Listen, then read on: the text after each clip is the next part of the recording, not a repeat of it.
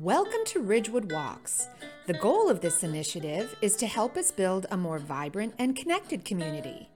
We hope you enjoy these free guided themed walking tours of our beautiful village. If you do, and if you're so inclined, please consider sending a donation to the Ridgewood Historical Society via their website, ridgewoodhistoricalsociety.org. Thanks, and enjoy the tour. Hi everyone, this is Rosie McCooey. I'm a longtime Ridgewood resident. I'm married to Sean McCooey, and I know everybody knows Sean. He's the unofficial mayor of Ridgewood, great guy, and we have 5 children. And I want to thank Jeannie Johnson, the founder of Ridgewood Walks, for inviting me to host this tour of beautiful Brookside Avenue. This tour was designed by Ridgewood native Audrey Darby, who is the founder and CEO of Match Me Partners, which is a nationwide real estate agent referral firm building charitable partnerships all over the country, which is fabulous because I am currently a real estate agent with Gilsenan and Company, and we are the oldest real estate agency in Ridgewood, and I'm very proud of that. During this tour, you will be prompted by a bell. This will remind you to, isn't that cute? I love the bell. This will remind you to pause the recording and allow you time to walk to the next location. When you arrive at that stop, simply restart the recording and enjoy the narration. Ready? Let's go. We begin this tour on the corner of East Ridgewood Avenue and Brookside. If you look directly at Ridgewood High School, you will recognize the Little Theater. It resembles a chapel, and in fact, for a number of years in the early 1900s, a well-known Presbyterian minister from New York City presided over Sunday services inside the auditorium. When the school population grew, the space was then utilized for student events. And on a personal note, I have been involved in many productions at Ridgewood High School Little Theater, and they just celebrated their 51st year as a theater company, and they're a nonprofit, and they do amazing work and have incredible alumni, and I'm very proud to be part of the New Players Company as well. Let's just talk about the high school a little bit. The high school, the ground for the high school was broken in November 1916, and on July 19th, 1917, the cornerstone was laid. The formal opening of the school, delayed by World War I, was May 7th, 1919. And obviously there have been several additions made to the structure throughout the years, with the last wing being built in 1960. Okay, let's get started on Brookside. So turn your attention to Brookside Avenue. You will see a lovely tree-lined street with stately historic homes, and we'll start at number 4, Brookside. In 1992, the owners of 18 Brookside subdivided their property, which included this corner lot. Subsequently, this magnificent home was built, and it fits in perfectly with the neighborhood. Now let's head to number 18 Brookside. One of the most recognizable homes in Ridgewood, this shingle-style house, is known as the Hanks Boyd Maston House. Designed by architect Charles Edwards of Patterson, this house was built in 1889 by Dr. E.F. Hanks, a dentist. Hanks and his family lived in the home from 1890 to 1904. Hanks, originally from North Carolina, has a very interesting backstory. He enlisted in the Confederate States Army at age 17 and was captured by the Union Army in 1865. His release depended on his swearing allegiance to the Union Army. 2 years later, he was practicing dentistry in Rahway, New Jersey. So he became a Yankee and a dentist. Dentistry must have been very lucrative for Hanks. He commissioned this grand home with distinctive Victorian architectural features, including 2 cylindrical turrets with conical roofs, one visible from the front and one from the back, an eyebrow window, a porte-cochere, a double wraparound porch, and cedar shingles to cover the house and roof.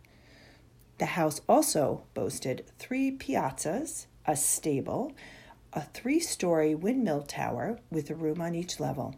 An illustration of the home appeared in the June 1890 issue of the American Architect and Building News.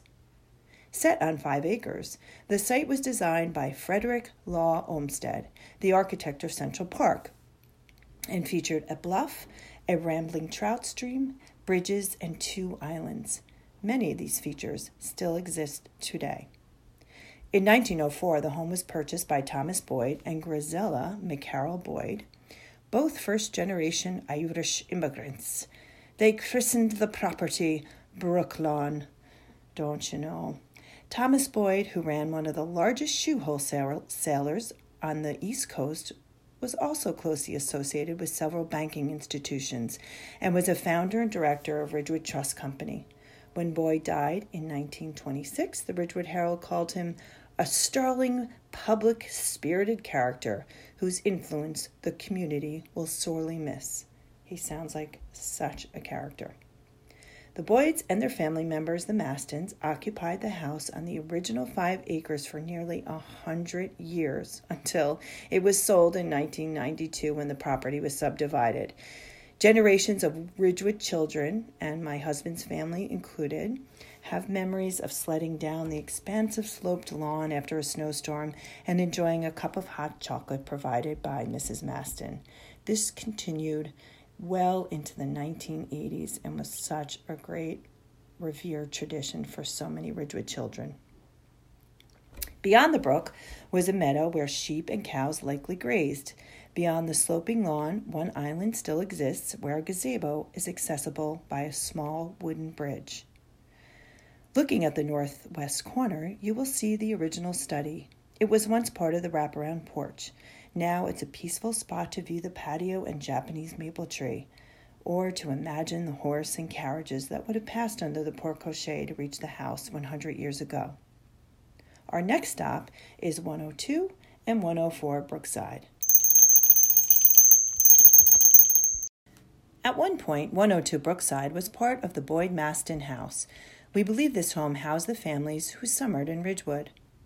Records show that 104 Brookside was built in approximately 1908, when this style roof was en vogue and wide front porches were popular for summer afternoon retreating. The next home we will look at is 114 Brookside.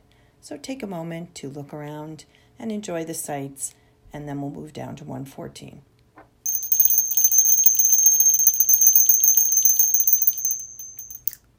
This historic Edwardian colonial revival home and barn was built in 1898 with an addition in 1996.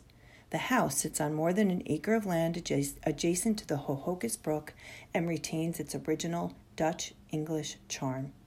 The current owner has retained the old world character on the exterior and describes the interior aesthetic as transitional glamour.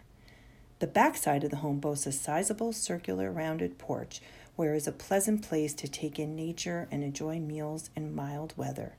The backyard holds some other special delights, such as the vintage barn and a fire pit that is situated at the rear corner of the property, just overlooking and within earshot of the Hohokus Brook. It is a soothing, restful place to visit year-round. The lovely barn is original and includes vintage features such as 3 horse stalls and sliding barn doors. The upstairs of the barn was the living space of the caretaker back in the early days of this home. Now, let's go to 120 Brookside. The original owner of 120 Brookside was Elizabeth Hanks, widow of George W. Hanks, of which Hanks Avenue was named. Papers from January 1896 report that the 100 by 224-foot lot was sold to Elizabeth Hanks from Dr. Edmund Hanks for, get ready, a whopping $600. So the home dates back to a bit later than that. The historical write-up notes about the house talk about the heaviness of the front porch elements, which are apparently at odds with the rest of the style, so perhaps a shift in style was made during construction. Now let's go to 124 Brookside. 124 Brookside was built in 1970 and is clearly the newest design on the street. It is a lovely home, and it is just so fun to see kind of the different style and architectural houses on Brookside, and that's one example. Now let's look across the street to 125 Brookside. This colonial farmhouse was originally built in 1903. When it hit the market in 2013, the homeowners who are currently living there didn't waste any time making an offer. They were drawn to the expansive yard for entertaining, and having lived in Ridgewood already for over 20 years, they always loved Brookside and had dreamed of living on that street. They spent the next 18 months renovating all 4 floors. Rather than subscribing to a particular design aesthetic, they chose to decorate with comfortable living in mind. Take a look at the wraparound front porch. Frequently used by both parents and kids, it's the perfect spot for entertaining friends or for simply enjoying a cup of coffee with the Sunday paper. As we continue down the avenue, you will see the homes that were built between 1897 and 1930. Number 136 is a colonial style with federal details. The original owners were Alfred Griggs and William Pearsall of Pearsall Avenue. It was sold to Augustus Boreum in 1910. The home has distinct details, symmetry, and formal touches, like the brown leaves over the porch. Our next stop is at the end of the street, number 150 Brookside Avenue.